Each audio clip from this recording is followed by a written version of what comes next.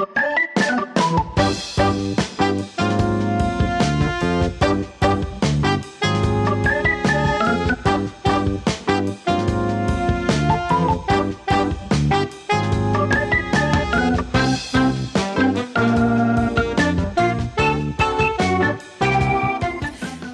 to the Sunday Night Health Show podcast. Tonight we talk about the health benefits of the bio diet. Dr. David G. Harper joins us once again, as well as guest Dale Drury.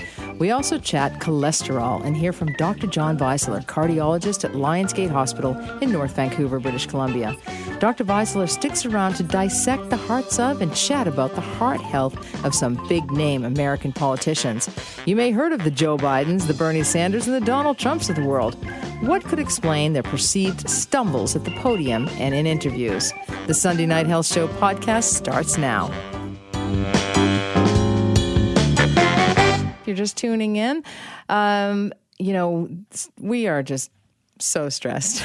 We women. It is International Women's Day. There's just so many statistics around how many women are turned away from shelters every single day in this country.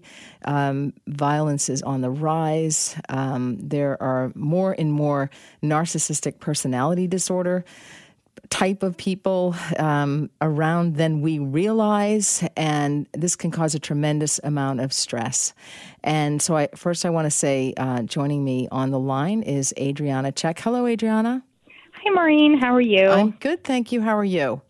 Good, thank you. First, before anything, I want to just thank you so much. You've donated a prize for a deserving woman. I am sure there are a million deserving women out there, from Medi Spa La Bella, located smack in the heart of Steveston Village, which is in Richmond, British Columbia. Is that? Yes, that's correct. Okay, and so you've donated this head-to-toe massage for a deserving woman. So if there's somebody in your life that you feel would benefit from this, please email me, nursetalk@hotmail.com, or if you want to give us a call, 1-877-399-9898. We'll take the sixth caller. So, Adriana, I'm sure you see lots of people at Medi Spa La Bella that are suffering with stress. And you offer lots of treatments to help people. Tell me about some of those treatments. Yes, so that's a very good question. We actually do get quite a lot of our customers, well, I like to say family members, that come in to La Bella with a lot of stress problems, whether it affects the nerves or just overall health and well-being. The services that we offer is actually a very unique kind of massage. So it's infrared light and radio frequency that has kind of like a vacuum-like suction rolling movement to it. So this actually helps stimulate the tissues and allowing me to go in with my hands and do a manual manipulation massage, like the traditional Swedish massage, Thai massage, those kind of things.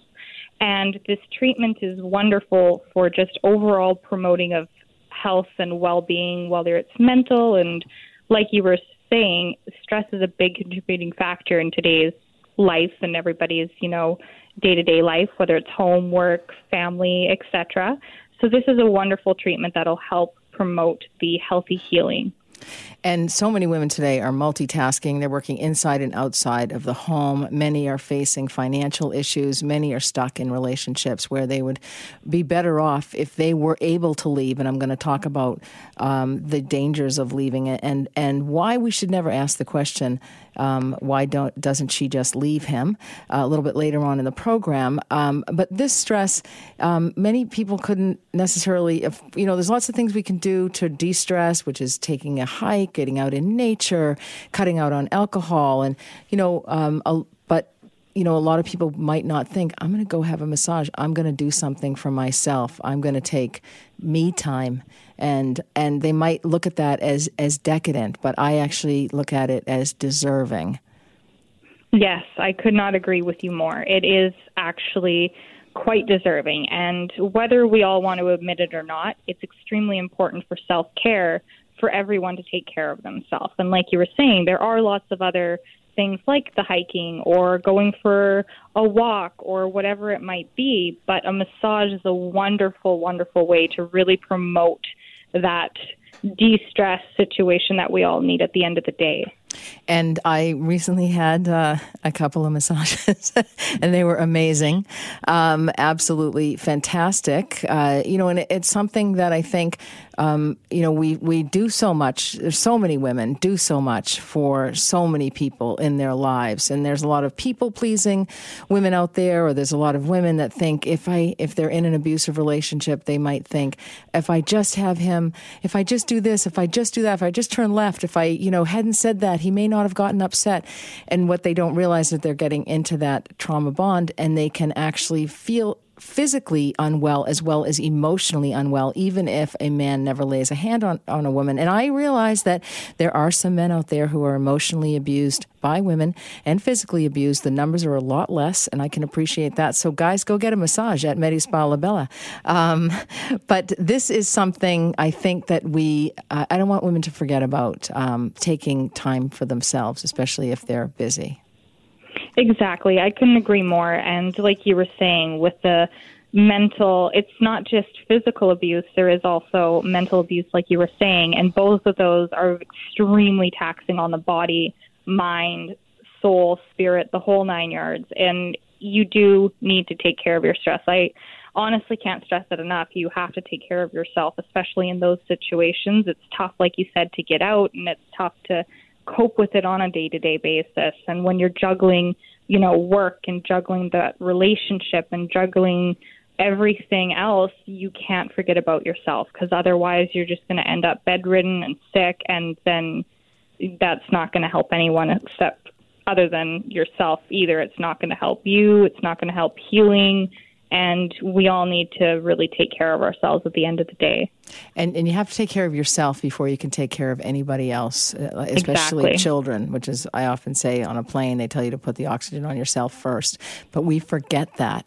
And I just want to thank you so much for your extremely generous gift of a head-to-toe massage. And so I'm going to be talking about that throughout the show. Adriana, thank you so much, of Medi Spa La Bella in Steveston Village in Richmond, British Columbia. Appreciate you joining me on the program. Thank you so much. And I'll let you know who the lucky lady winner is. Wonderful. Look forward to it. All right. Take care. Okay. So if you have a deserving woman, feel free to email me, nursetalk@hotmail.com. Share with me a little bit of her story. Keep confidence, of course, and I will keep her confidence as well. Coming up next, this week I'm pleased with myself on the bio diet. So stay with me and I will update you. I am Maureen McGrath, and this is the Sunday Night Health Show. Welcome back to the Sunday Night Health Show. Maureen McGrath hosting this program for you. I want to start out with an email that I got from Gail. Thanks so much, Gail. Hello, Maureen. Just tuned into your show, and seriously, keto is so overhyped. Seems everyone is looking for a quick fix without giving up any bad habits. You really cannot go wrong with a plant-based diet a la Dr. John McDougall, Dr. Michael Grieger, Dr. Joel Furman, etc. I find it very disappointing to hear you promoting anything keto. Regards, Gail. Thanks, Gail. I maybe just by the fact that I've tried this, you might be thinking that I'm promoting it, but I'm actually not promoting it. I'm not gaining anything. In fact, I'm losing. I've lost the added weight that I gained over Christmas. And to be honest with you, this is the scientifically proven ketogenic way to lose weight and improve your health based on research done by David G. Harper, PhD, who has been a guest in the studio over the last several weeks. And so this is his work, and I decided to try it, test it out. I typically test out everything that gets sent to me, and I get lots of things sent to me, and believe me, I try them all out, and I usually have a smile on my face after I do. So I'm trying this out. And you know what? I've done plant-based before. I've done them all. But I am largely plant-based because I'm not a meat fan. I'm not even really a chicken fan. I like certain amounts of fish, but I can't say. It's mostly plants that I eat, and that was what I wanted to talk about with Dr. G. Harper and his partner in this crime, Dale Drury, co-author on the book, The Bio Diet. So thanks, both of you, for joining me here in the studio. Thanks, Maureen. You know, I learn something new about you every week. and this week I learned that you can sing. Oh, yeah. That's fantastic. Yes, you can. Thank you. Maybe I should take up another career. You know, this is completely digressing, but I remember hearing Rosie O'Donnell say that she basically made her career because she knew the words to every song. And I'm like, I know the words to every song. There you go. I can't sing, but I know the words to every song, and I never made it. Anyway, well, what do you think of that email, Dr. Harper? It's an interesting email, and thank you for sending it in too, because it allows us to address a couple of misconceptions about ketogenic diets. One, that it isn't a quick fix. You know, you're committing for 12 weeks, and the whole idea of a ketogenic diet is a complete lifestyle change that's permanent. So it's not a short-term calorie-restricted diet. It's not a fad diet. Mm-hmm. And there's also this notion that ketogenic diets are like carnivore diets. They're just, you eat meat all the time, you eat animals. So it brings in that whole sort of animal rights and sustainability and so on. Whereas you can be vegan and have a ketogenic diet. Ketogenic diets are about high fat, low carbohydrate. So it can still be plant-based if you want to. And if that's your choice, then that can be done. It's a little more challenging to be vegan. You can certainly do it if you're vegetarian, though. I've certainly not, I don't think I've had any steak at all since this time. I did have veal. I'm pretty sure that was on Valentine's Day. Anyway, it just sounded so good. Yeah. But other than that, I've not had a lot of meat. I've given up a lot of bad habits. Mm-hmm. You know, sweets are my downfall. I drink, you know, I try and drink 8. I did that anyway. I do drink a lot of water because I have a history of a kidney stone, so I typically do that, but I make sure I do that. You know, I go for walks after my meal now. That was something I may have just sat and thrown on Netflix before, whereas now it's I'm... the Italian passeggiata. Exactly. And so I have made some changes, certainly, and given up some bad habits like grazing, or, you know, I get... Eating late at night, maybe. Eating after dinner was another one. Yep. We get lots of chocolates given to us in the clinical practices where I work, and so no more. That kind of mindless eating, because we talk about the importance of mindfulness when you're eating too, to plan your food and your meals. And well, I think you've done great, you know, and we're about 8 or 10 weeks into it now. Yes. And how are you feeling overall? I feel great. Yeah, I feel fine. I have to admit, I didn't feel bad before. You know, like I'm typically one who does exercise and I sleep fine, and you know, so I knock on wood. I didn't. You know, I haven't. I feel good. I feel very good. And it does seem, you know, with the COVID-19, a little frivolous to be talking about diets here. But let's remember, even though COVID-19, people might perceive it as a clear and present danger, if you're in good health, you're very, very, very unlikely to die of COVID-19. The people that are dying tend to be older. They have cardiometabolic disease, as you mentioned, you know, immune issues and so on. So the question is, you know, how do you get into good health to prevent yourself from contracting COVID-19, or if you do contract it, having a mild case? And that's to keep yourself in optimal health. But what we also know is most people die prematurely of chronic disease, which is cancer, cardiovascular disease, which we want to talk about tonight a little bit, diabetes, Alzheimer's, and so on. And that's really what you should be thinking about. And as I mentioned before, you know, there's a study from Lancet 2016 to show that the most important lifestyle factor in terms of chronic disease, the global burden of chronic disease, is diet. It's more important than all the others put together. And so really, you know, we shouldn't be worrying about buying excess toilet paper. We should be worrying about what's on the end of that fork. Absolutely. And, you know, I hear from lots of people, lots of patients about lots of different diseases that they are encountering, and they'll say, what should I do? You know, is there some cream I can put on this pain, or is there, you know, and, you know, I will recommend, okay, maybe I am promoting, I'm recommending changing their diet. And I still have a high protein, low carb diet that I advised for men. I kind of devised it myself. And I found that it worked in my clinical practice for men who had erectile dysfunction. They had large abdominal girth. They were sedentary. So it was part of an overall, and people still will email me and ask me for the all-in diet. You know, if you want to go all in, you got to go all in. And so that's why I named it that. But, you know, it's not necessarily that I'm promoting one in particular. I'm just promoting healthy lifestyle eating and exercise and low alcohol consumption, and also sleep. But the plant-based diet is fantastic. I mean, I recommend interested in that all the helping time. people's health. Yes. And I wouldn't be doing this. I do work as a researcher and as a visiting scientist at the Cancer Research Center. We are looking at the therapeutic benefits. We've talked about diabetes and cancer. And this week, and let's bring in Dale Drury. We're going to talk about cardiovascular disease. Dale doesn't have that, but she did have a valve replacement about 7 years ago. 7 years ago. 7 years ago, and so she's an interesting case too. Right, and I do want to just throw this in there because I often say to patients who have high cholesterol levels, I'll say, have you tried a plant-based diet? Because so different strokes for different folks. But Dale, thank you so much for joining. You're very welcome. Us here in the studio, and Dr. John Weisler is going to be joining us in the next segment, cardiologist. And to talk about the issues that you've had. So give us a little bit of a background on your medical history. Well, David and I have been on the ketogenic diet for about 7 years now. But it's the bio diet. 8 years. It's the bio diet. Exactly. Which is slightly different than the ketogenic. It's a variety. It's a variety of it. Yeah. So we've been on the ketogenic diet or the bio diet for about 8 years. And about 7 years ago, I had a valve replacement. I had open heart surgery, a valve replacement. And over the last decade, I have, like many people of a certain age, women of a certain age, watched my cholesterol levels rise. Mm-hmm. And we're now at the point where Dr. Weisler, who you'll talk to later, is going to advise statins, I'm pretty sure, based on my numbers. And so if you look at sort of LDL and, the suggested LDL is 190 milligrams per deciliter or lower, and mine is 254 deciliters, milligrams per deciliter.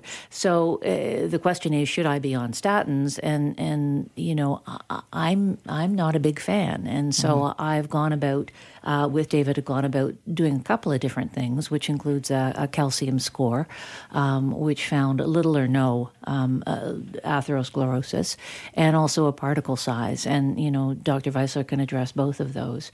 But I guess it's really I found the ketogenic diet and the bio diet to be very, very helpful for me in terms of reduced pain in my joints. I have more energy. My skin is better. My hair is better. I think better. And so if what we're looking at is a single number that's out of whack, which is my LDLs, I have to argue that there's all these other positive things that I've experienced that I may not be prepared to give up the ketogenic diet in the interests of lowering that one number. May I ask you, has your LDL cholesterol risen over the 8 years that you've been on the bio diet? It has. Well, it was fairly high. It was what did they call it? Borderline high, I think, was about 136 milligrams per deciliter, and they sort of say 130 is kind of the place to be. But was that before you started the diet? That was before I started the diet. That's correct. Yeah. Okay. So it's and there, as much as there is. Really an understanding that there is little or no relationship between the cholesterol that we eat and the cholesterol in our blood, there seems to be, amongst people on ketogenic diets, a higher level of LDL. And I mean, I have to say my HDLs are sort of through the roof, right? So those are the good cholesterol. Those are good cholesterol. Yeah. I heard it described as the LDL is the one that runs around the house making a mess, and the HDL is the one that comes behind it picking everything up. I know that person. Anyway, I appreciate that. All right, so we're going to get Dr. Weisler on the line next. Absolutely. We're going to go to break and then get Dr. Weisler on the line and have him weigh on this, because I've certainly heard of this issue in many people that are on ketogenic diets, regardless of the variety. I am Maureen McGrath, and this is the Sunday Night Health Show. Welcome back to the Sunday Night Health Show. Maureen McGrath hosting this program for you. I am in the studio with David G. Harper and Dale Drury, co-authors of Bio Diet, the scientifically proven ketogenic way to lose weight and improve your health. And on the line is Dr. John Weisler, because we're talking about some lab results. So Dr. Weisler, cardiologist to the stars, as I like to say. How are you? I'm great, Maureen. How are you guys doing? Great, thank you.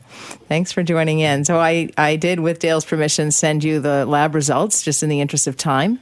Yes, thank you. I saw those. Not at all. This issue of cholesterol is such a big issue for people on ketogenic diets, as well as postmenopausal women as well, and some controversy around whether there's some cardioprotection of that. Anyway, here to make sense of all of this is Dr. John Weisler. Can you help us out on this elevated, and if you were listening and you've already reviewed them, if you can tell us what your thoughts are on the LDL. Yeah, so I don't like cholesterol, as a cardiologist. After smoking, it's the most important risk factor predicting your future risk of heart disease, I suppose, along with age. So I guess, Dale, if it's okay, I was going to briefly mention your labs for the benefit of the audience. Absolutely. Okay. I feel like I'm a star now. If you're a Absolutely, Dale, you're a star. So Dale sent me a nice summary of her lab work going back to 2011, which I think is around the time we first met. At the time, Dale's LDL cholesterol was 3.5, which is a little bit high, but not bad, sort of average for the population. Over time, it's increased steadily, and it started to increase particularly, there's a jump from 2016 to 2018, which is the next blood test. It went from 3.8 up to 4.9. And then the most recent value measured in January this year, January 2020, the LDL cholesterol was 5.6.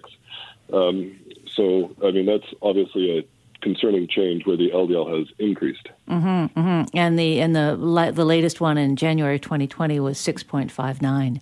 So it's quite high. 6.5 as well. Yeah. So I mean I don't know, Dale, if you want to introduce the particle score idea, if you want me to introduce it, or if you want me to just give a summary, Maureen. Sure, that's okay. Sure, that'd be great if you can just jump in here. Yeah. I mean, I think this obviously, I don't like this. I mean, the cholesterol has increased substantially, and my own approach, I have a lot of patients that are interested in keto diets because they seem to be very effective or helpful at weight loss.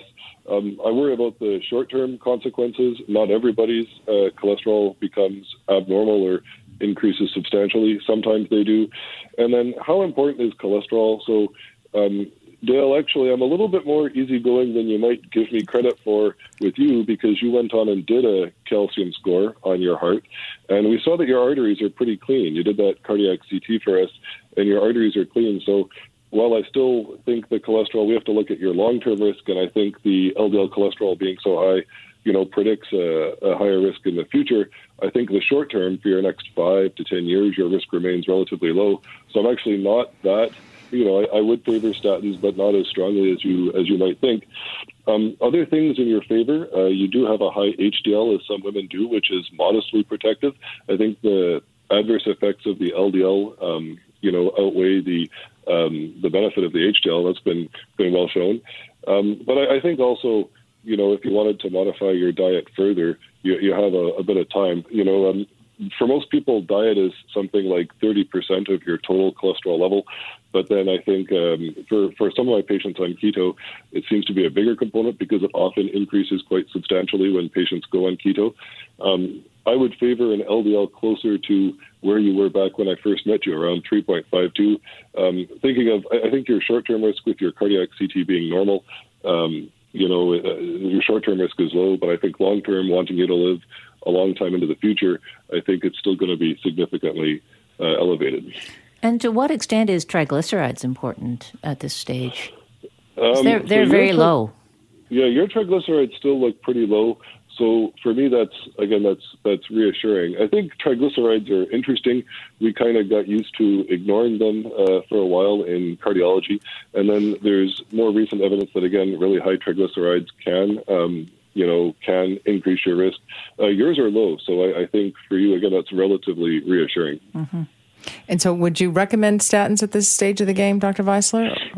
So qualified, yes. I think best thing is always, diet and lifestyle or step one. So I think if there are any refinements, I mean, I know a little bit about the keto and the bio diet. I've had a chance to do a bit of reading on this weekend.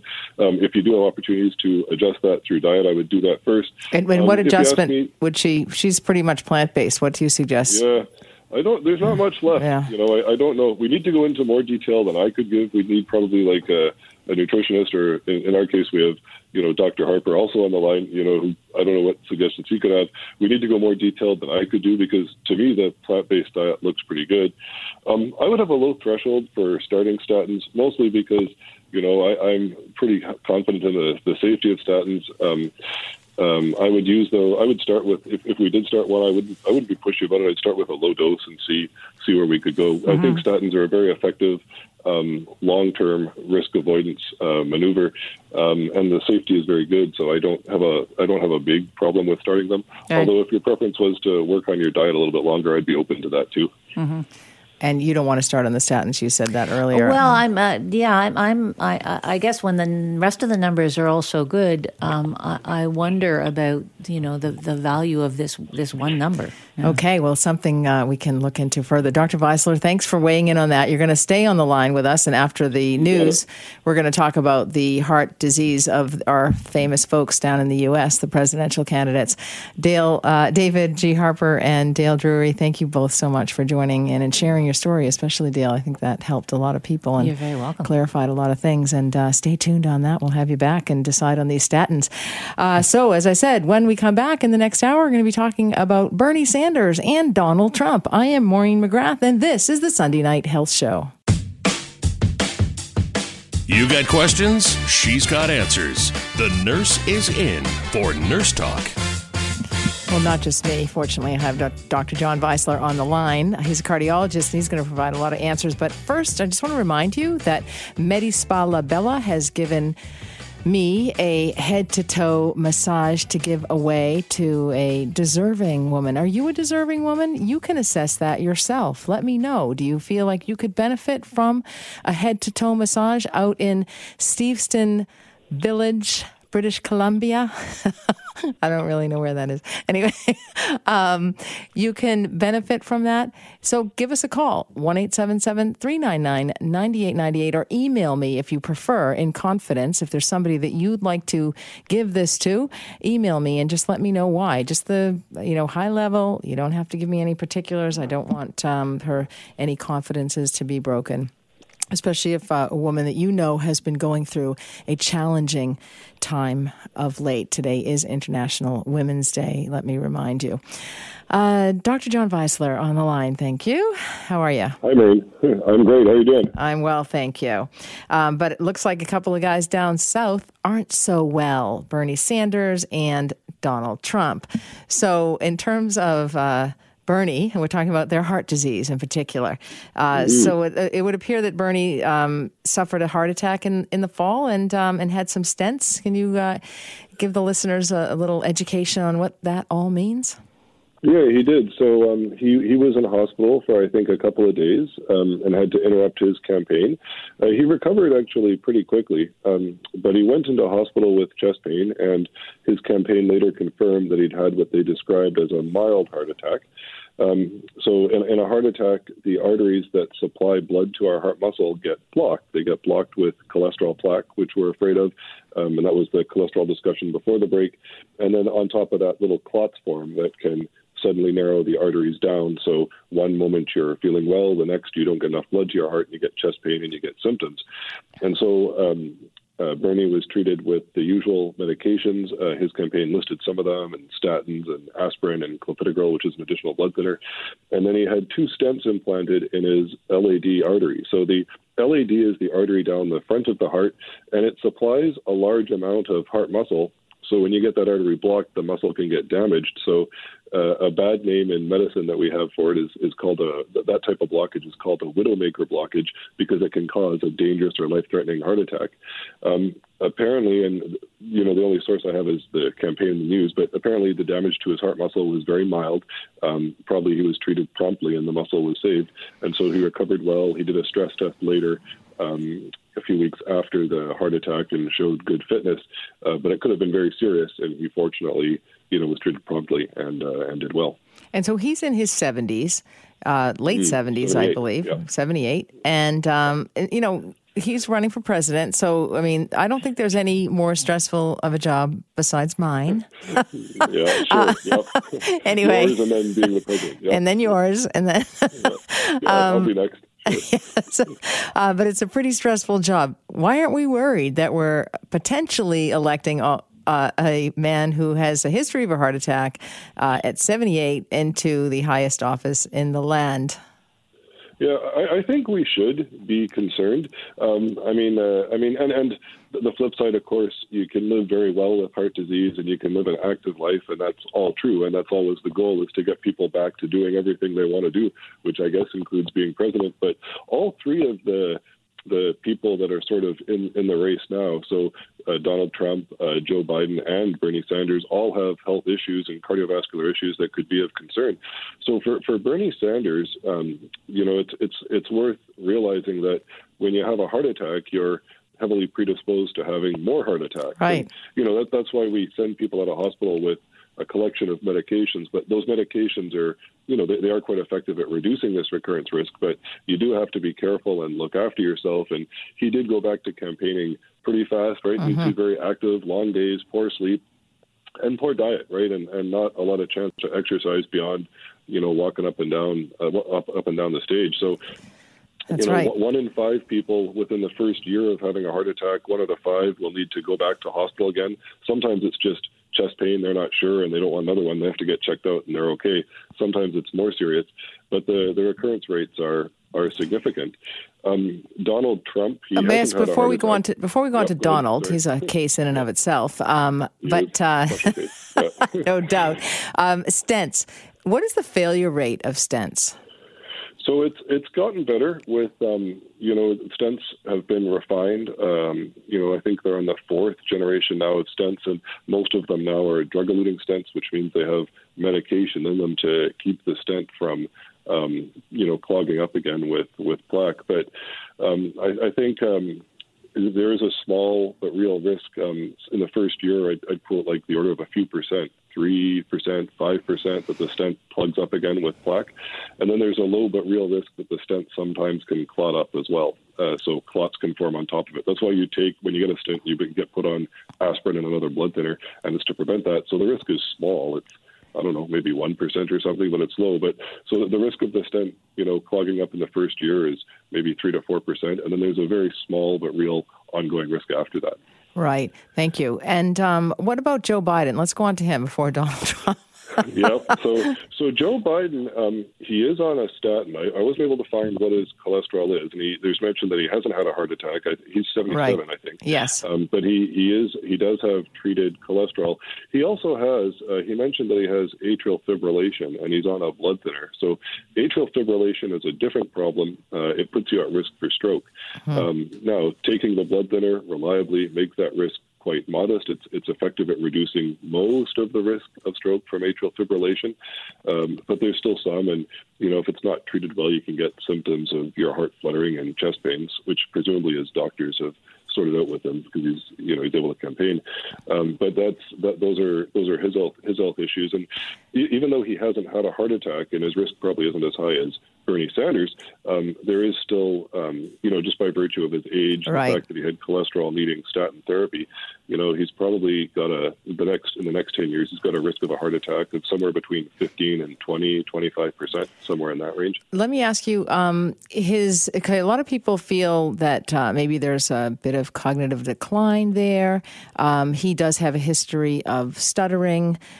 He has been a gaffer for most of his political career.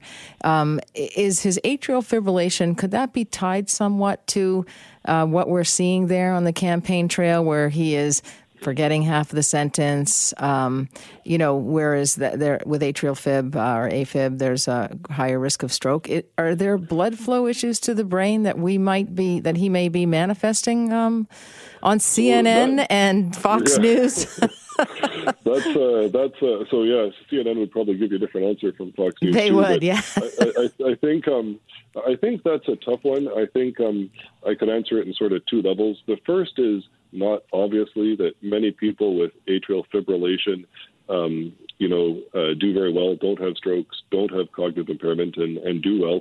So it doesn't have to be the case. And, Joe Biden does have a very long history of doing like gaffes and things like that and speaking poorly.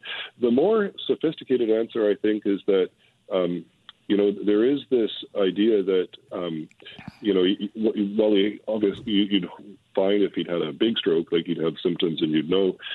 There is this idea in atrial fib that you may have a small but real risk of like smaller blood clots, so not a big stroke, but small little clots that can plug up the small arteries to your brain that can over time contribute to cognitive impairment. This is not convincingly proven, so I don't want your listeners to panic if they have atrial fibrillation, and most patients don't show this, but there is this idea that this can happen. So we're actually trying to take part in a trial that follows patients' cognitive function through our office for this reason. So that idea is there, although it's not considered proven or standard of care yet. And then the other thing to remember too, Maureen, is that the risk factors that cause atrial fibrillation, like high blood pressure, and I don't know if his blood pressure is high, I wasn't able to find that, but it's common for a lot of people with atrial fibrillation to have blood pressure issues. The high blood pressure can also cause slow but steady cognitive decline in people as well. So exactly. I don't think I can answer if that's affecting Joe Biden specifically, but there are a couple ways it might be, or it could just be him. I couldn't answer. But the light bulb may have just turned on for me. Fatigue is also a symptom, is a pretty classic hallmark symptom of atrial fib, correct? It can be, yes. And absolutely. So when you're tired, you're not thinking as quickly and as clearly and as proficiently as so. That's fair. That could be true, because when you have atrial fibrillation, your heart loses about 20% of its cardiac output. So some people seem to do just fine, but some people will notice things like fatigue and have a hard time managing complex topics, perhaps. Exactly. All right. So I've managed to keep you off of Donald Trump until the next segment. So we're going to go to break right now, and then we're going to assess the big guy in the White House. I am Maureen McGrath, and this is the Sunday Night Health Show.